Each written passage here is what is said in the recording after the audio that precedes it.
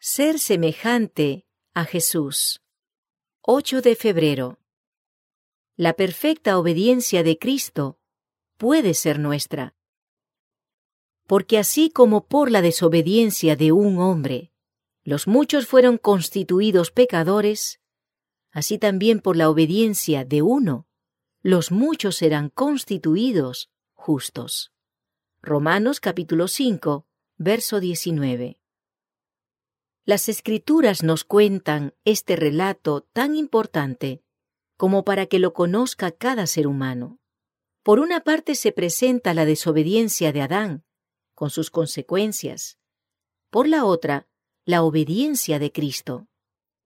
El jardín del Edén fue deshonrado por la desobediencia de Adán, pero así como por la transgresión de uno, los muchos fueron constituidos pecadores, así también por la obediencia de uno, los muchos son constituidos justos.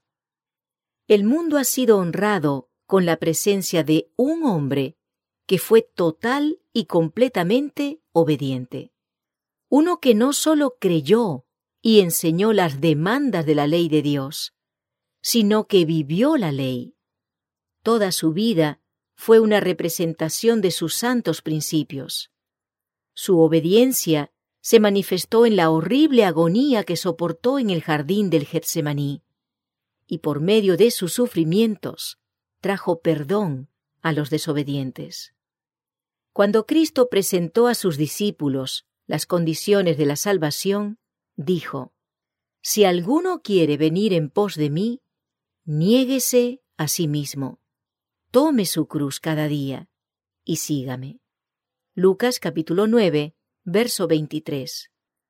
La abnegación y la cruz yacen directamente en el sendero de cada alma que quiere seguir a Jesús.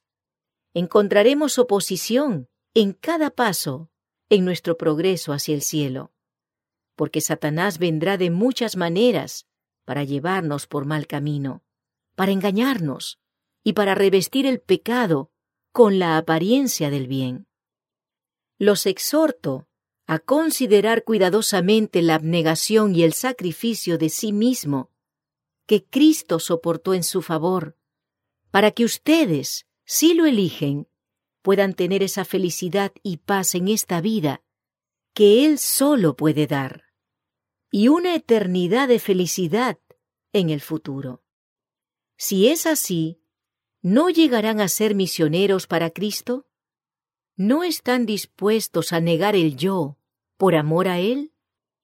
¿A considerar cómo pueden servir al que ha hecho tal servicio por ustedes, al redimir sus almas del poder del pecado y de Satanás?